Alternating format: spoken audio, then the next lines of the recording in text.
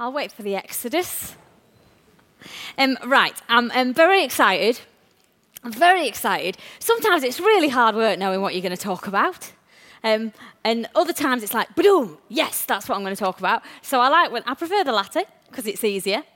So I'm very excited because I know that I've got something that I've really need to share with you tonight, and I'm excited about it. So the story that I'm going to sort of just introduce you to very briefly is the story where the children of Israel, who were a group of people, had been brought out of Egypt where they were slaves and things were awful and terrible for them, and they'd been rescued miraculously by God, taken across a desert, provided for in all kinds of incredible, unearthly ways. It was all very supernatural. And then it came to the point where they were at the threshold of entering into the land of promise, to the place where they'd been heading for and the next bit of their journey, and they were on the threshold of that.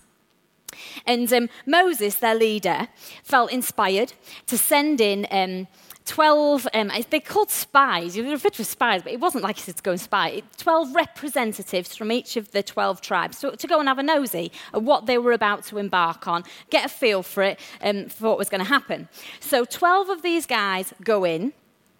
And have a little nosy round. They all see the same things, they all experience the same things, but they don't all come to the same conclusions. So if I just read you just a few short verses, you'll get a sense of it. I found a great video clip today where it was sort of one of these epic presentations of it with all the sort of people dressed in Bible-type clothes, where they all look like they're wearing cloth.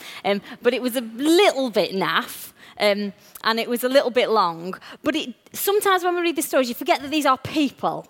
And so try and remember that these are people. This is not just a story. They're actually real-life people. They've come a difficult journey. They are tired. They are exhausted. They've been through some traumatic times. They haven't got any evidence yet that this is going to work out. So put the human head on, as well as just a sort of super spiritual, it's easy for us looking back on it head on. So this is the few verses. They presented themselves, these are the 12 people who went in, before Moses and Aaron and the whole congregation of the people of Israel in the wilderness of Paran at Kadesh. They reported to the whole congregation and showed them the fruit of the land. Then they told the story of their trip. We went to the land to which you sent us, and it does flow with milk and honey. Just look at this fruit. The only thing is that the people who live there are fierce. Their cities are huge and well fortified. Worse yet, we saw descendants of the giant Anak, and Amalekites are spread out in the Negev. Hittites, Jebusites, and Amorites hold the hill country, and the Canaanites are established on the Mediterranean Sea and along the Jordan. Caleb interrupted, called for silence before Moses, and said, "Let's go up and take the land. Now we can do it." But the others said, "We can't attack those people. They're way stronger than we are." They spread scary rumors among the people of Israel. They said, "We scouted out the land from one end to the other. It's a land that swallows people whole. Everybody we saw was huge. While we even saw the Nephilim giants, the Anak giants came," I hate all these words. "Alongside them, we felt like grasshoppers, and they looked down on us as if we were grasshoppers." So what you've got is a bunch of people who see the same thing. And Joshua, another character, kind of goes with Caleb as well. So you've got 10 of them who says, this cannot be done. And 2 of them, who as you read on, are the ones that actually say, no, hang on a minute, I'm seeing what you're seeing, but we're concluding that on everything we've seen so far of this God we serve, of this God we've trusted, we think that we can overcome it. Now, I remembered this story this week, and it occurred to me that why are there some things that each of us see as problems, and we've heard about problems already tonight, and yet other people can look at those same things and not see a problem. So in my life, there's some stuff that I think that's a huge problem. Something needs to be done about that. And other people will be like, nah, it's fine. Chill out. It's no problem at all. And yet there are other things that they really, really care about and think that is an absolute obstacle to everything that we could possibly be about to do. And yet I'm like, no, that doesn't bother me at all. And don't you find that why can't we all just agree on everything? We don't, do we? Because our perception is very, very important.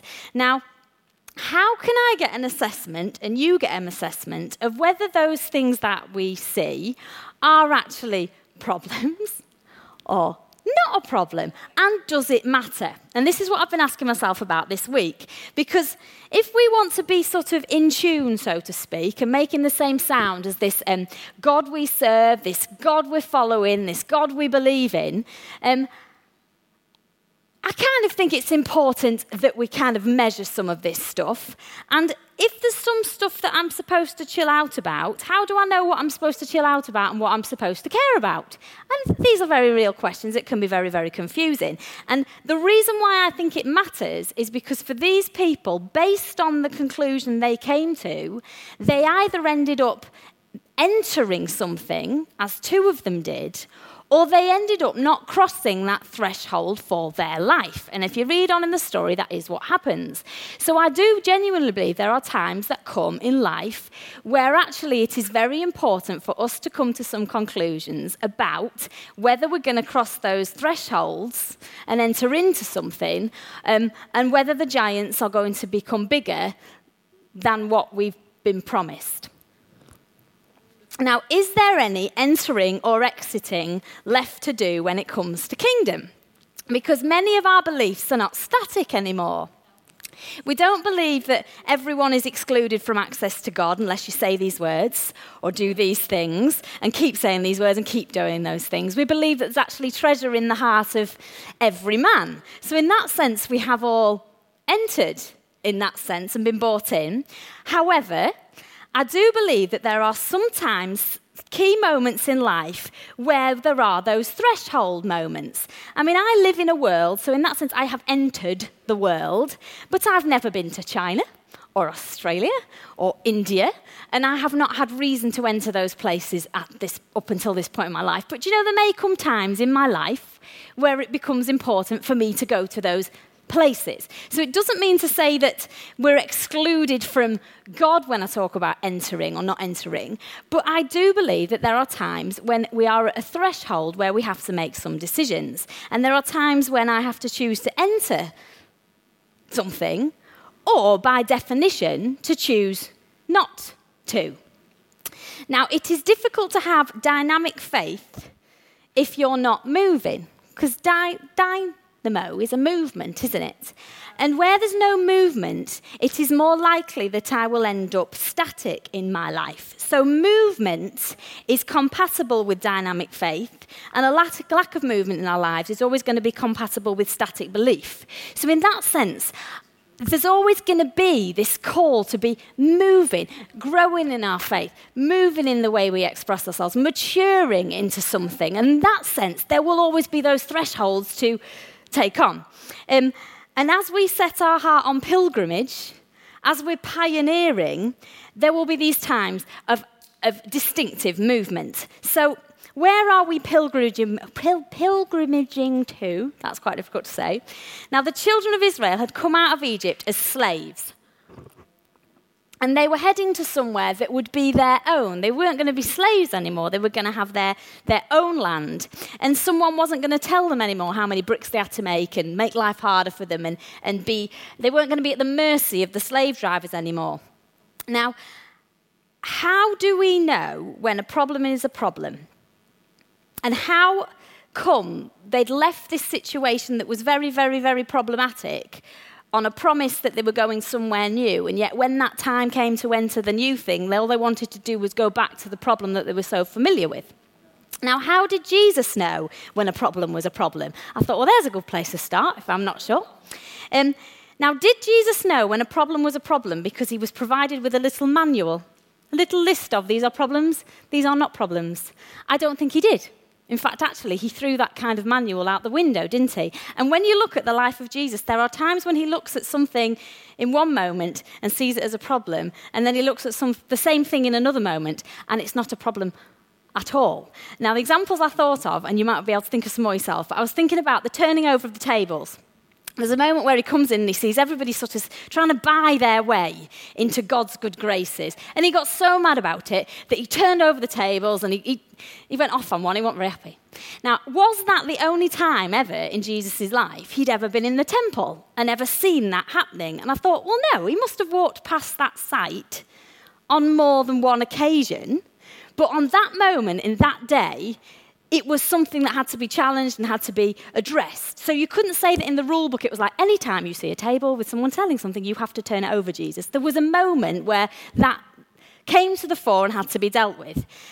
There were other moments, like, for example, he tells one guy to sell all he has and give everything he owns to the poor. But was that the only rich man that Jesus ever came across? Surely there would have been other rich men that Jesus came across, and he didn't say to he didn't have his list of, oh, if you're rich, it's a problem. But everyone who was ever rich there wasn't this common list of problems. There was a sense in which that was being measured in a moment. Now, children are taught in school to be problem solvers. They're taught to be critical thinkers. In fact, if you don't give children problems to solve, and you'll all do it with your children and grandchildren, if you don't give children problems to solve, they never learn to think critically. And we've already heard tonight, you're not being taught what to think, but how to think. To be able to think, we have to be able to solve problems. So in themselves, that's not a negative.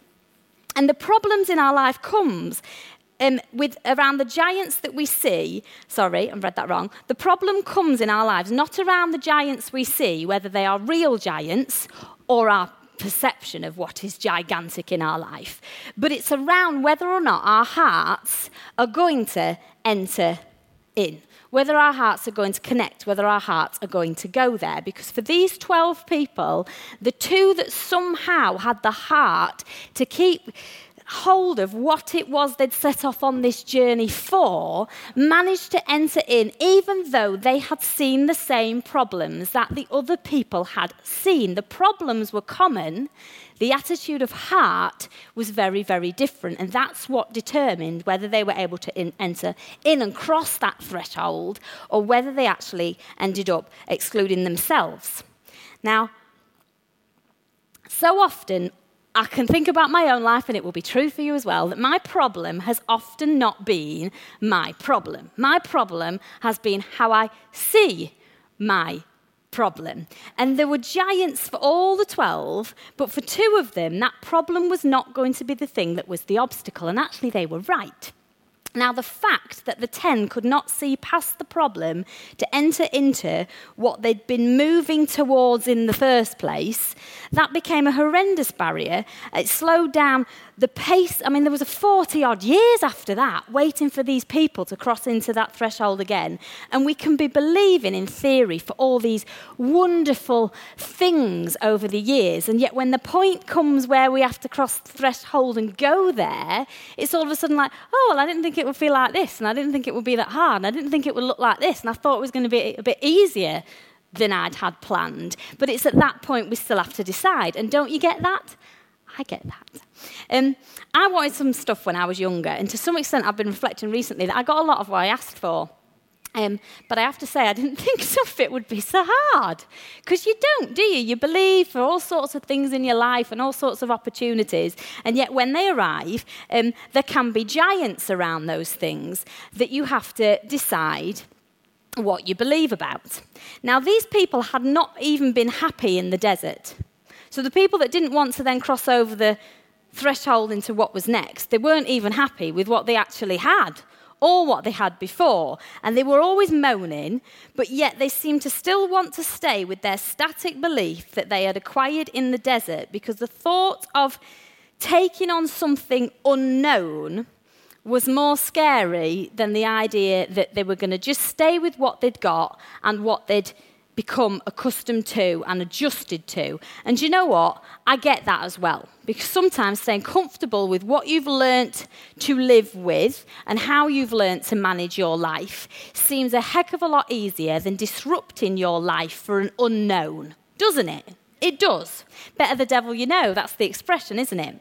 Now, I felt very impressed this week that sometimes we have to consider what we're going to enter into, and sometimes we have to make that decision to get into stuff despite problems that we may see, because to not do that is going to cause us to wander around purposeless, directionless, and unnecessarily-less.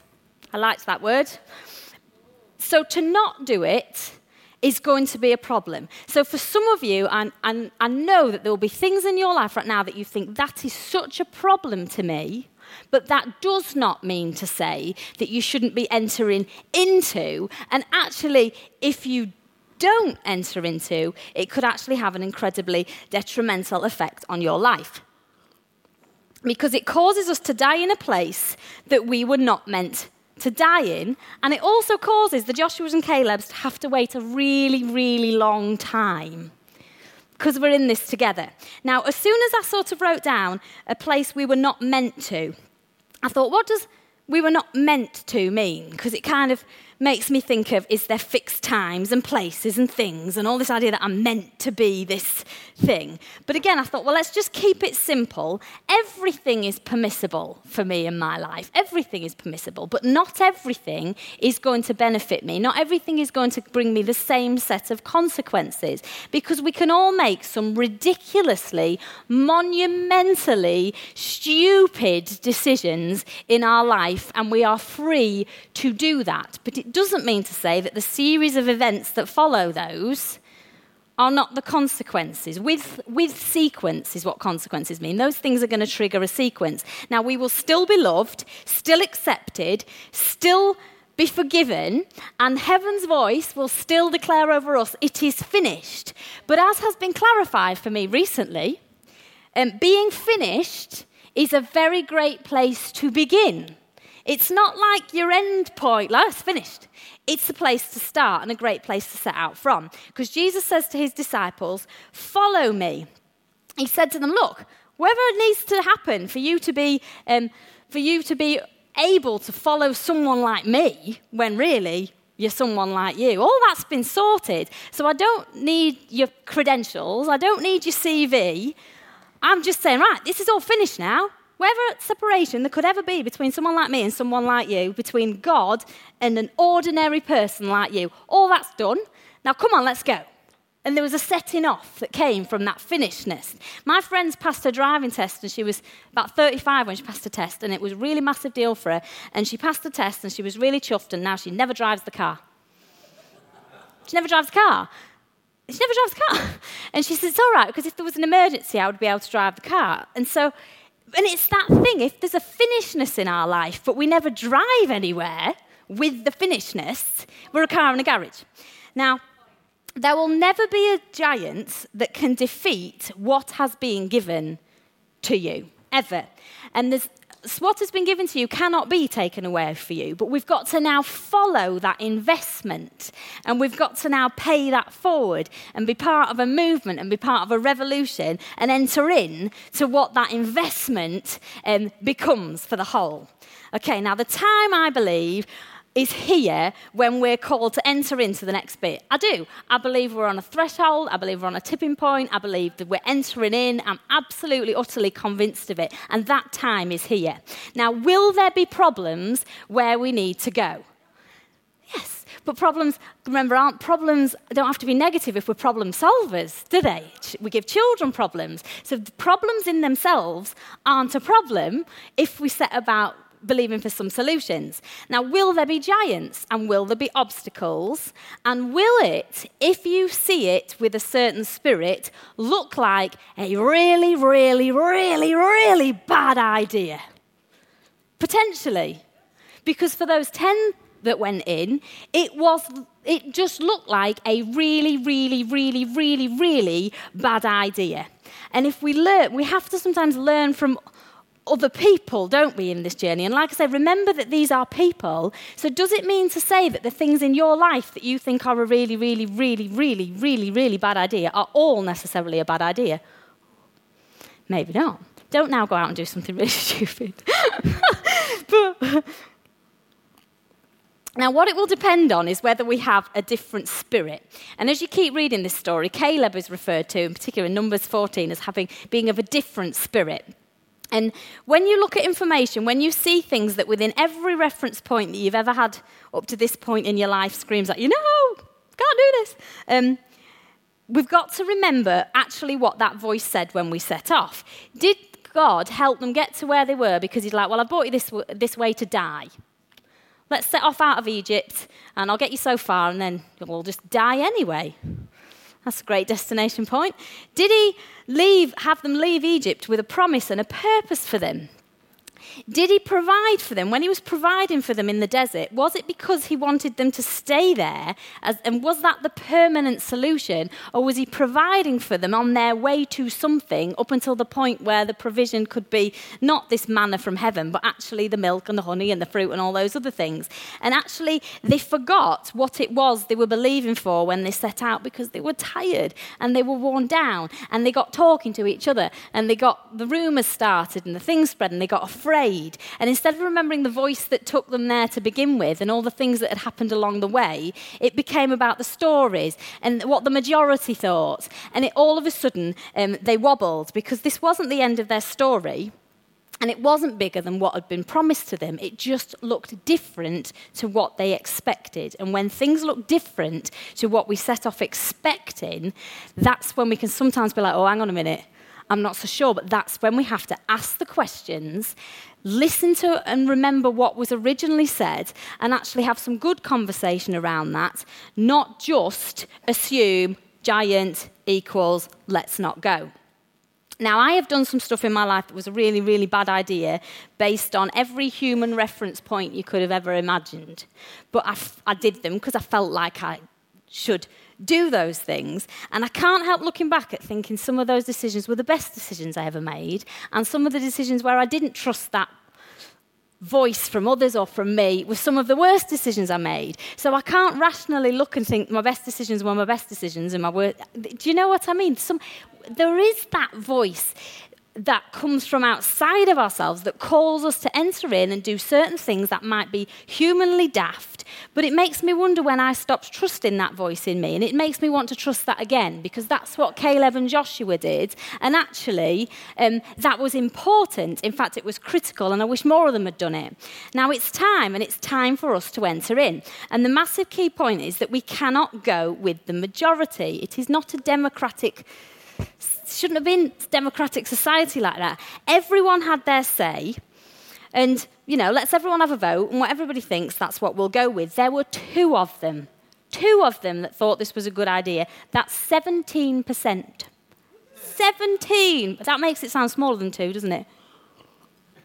17% thought it was a good idea. Would you have gone on those odds? If 83% thought it was a bad idea, let's be honest, what would most of us do? As soon as we get a feel that 83% are against something, we're like, well, this mustn't be all right then. Because most people think this, and most people are seeing it like this, and most people have come to that conclusion. So if most people think it, well, that must be right then. Not in here it wasn't. In fact, 17% were the ones who had remembered what it was that they'd set off to do in the first place. Would you take those odds? Would you take those odds? It looks stupid, doesn't it? It looks stupid. 83% said that this cannot be done. They did not want to go there, and they said so. And to keep your spirit when those are your odds is not easy. It is not easy. But those two men did it. And somehow or other, they managed to look around and say, yeah, the odds are. All right, the odds aren't in my favour here, but I know where it is that I've been called to go. Now, why does God work in these incredible odds? Why can't he just give us a majority? And again, I think that's to do with having to have dynamic faith, because if you could see it and there was no faith required, faith sight. If you can see it, there's no faith required. So that's why it's very difficult for some people for all of us, to believe when we can't see it. So what we do is we think, right, well, I'll wait till it looks okay. I'll wait till it feels okay. I'll wait till the majority of people think it's okay, and then we'll do it. How is that faith? How is that faith? Because you can see then the odds are stacked in your favour. It's pretty much going to work. Now, Abraham and Sarah were in their 90s.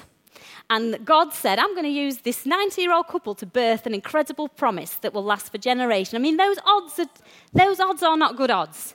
Moses was a guy that couldn't speak, and yet he was going to be the man to step up and lead these people out. Gideon was a guy who was also terrified, and yet with 300 men, he was going to take down a great army. You've got David, who's a tiny shepherd boy of the family, fairly insignificant, out in a field. It says the others were head and shoulders above him. The odds were, they'd have been the bookies' favourites to win, and David would have been like all the way down the list. And yet, David's the one that's chosen.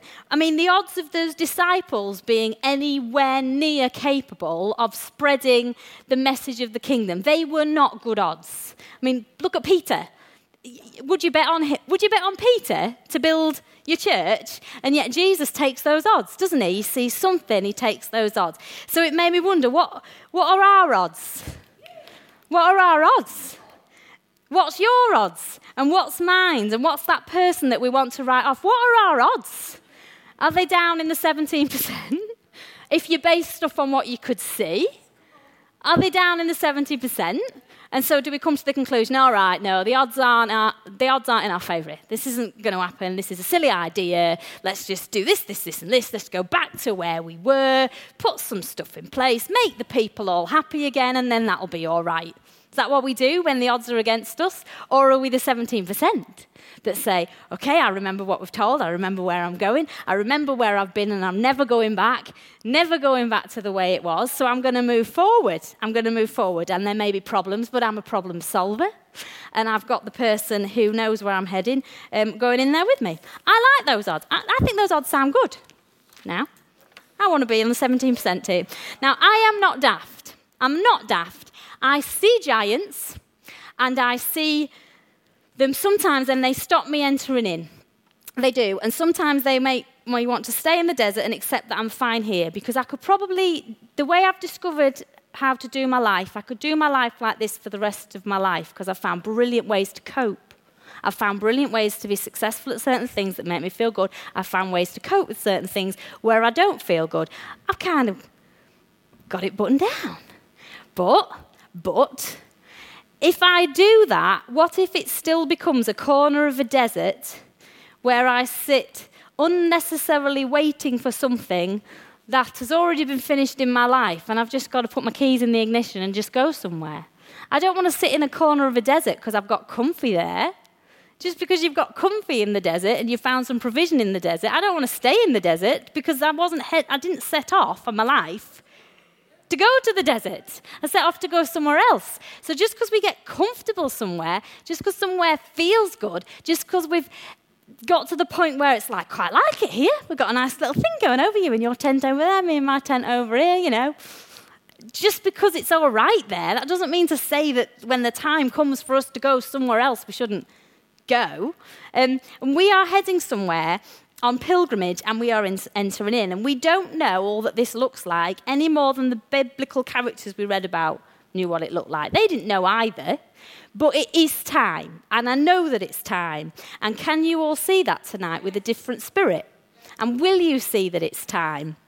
Or will the voice of the majority, and perhaps that majority voice for you is the majority of things you have ever heard. Perhaps 83% of your life you have heard one thing, and you've only been hearing something new for 17% of your life. So all that 83% of, yeah, but what about all this I've always been told here and all this that has always been in my head? And you've only had 17% of the new bit, but will you take those odds? Will you take those odds? Some of you as well have perhaps done 83% of your life. Perhaps 83% of your life is done. And perhaps you've only got 17% of your life left. I'm not deliberately not looking at anybody when I say this. Perhaps you've only got 17%. I'm not looking at anybody. I did not think of a person when I thought of this point. Perhaps you've only got 17% of your life left. But does that count you out? Well, not on these odds it doesn't. Not on these odds it doesn't. Because there are beginnings for you. And if it is finished in my life, then the question I was asking myself this week is, right, okay, so it's finished, so where are my beginnings? If it's finished, where are my beginnings? Where is the door opening? Where am I entering in? And where are your beginnings tonight? Because we know it's finished, so where are your beginnings? Where are doors opening? Where are you having opportunity to enter into things? Because perhaps these are really stupid odds. And perhaps I sometimes feel like I know less now than I've ever known, and perhaps, you know, I've put here, perhaps I feel very bruised at times and like I walk with a limp from where things broke and have changed me. But I am going to take the odds on my life. I am going to take the odds on my life having potential in every moment to be part of that kingdom of hope and faith and love. I'm going to take the odds on my life. I'm going to take the odds on the people here. I'm going to take the odds on us. I'm going to take the odds on all the people I'm going to take those odds. I'm going to take those odds. And I know it's time, and I know it's time we've got to decide, do you know what? We're going to take those odds, because on everything we have experienced up to this point and everything we know of the heart of Father God who's had us on this journey, he has not sent us here to die. He sent us here to bring us to a threshold that we're now going to enter in. And I want to encourage you tonight to take these odds. Even if for you it's 17% of what you understand, 17% of what you see, 17% of what you've experienced, I want you to take those odds. I want you to take those odds and to have that different spirit. And I think it's really important that be nice for us all to take the odds and be more than 17% who want to enter in, I think. But if it's only 17%, then we'll take those odds. And I don't know what that's going to look like in your life, but I do know it's important. So that's me done. Would you like to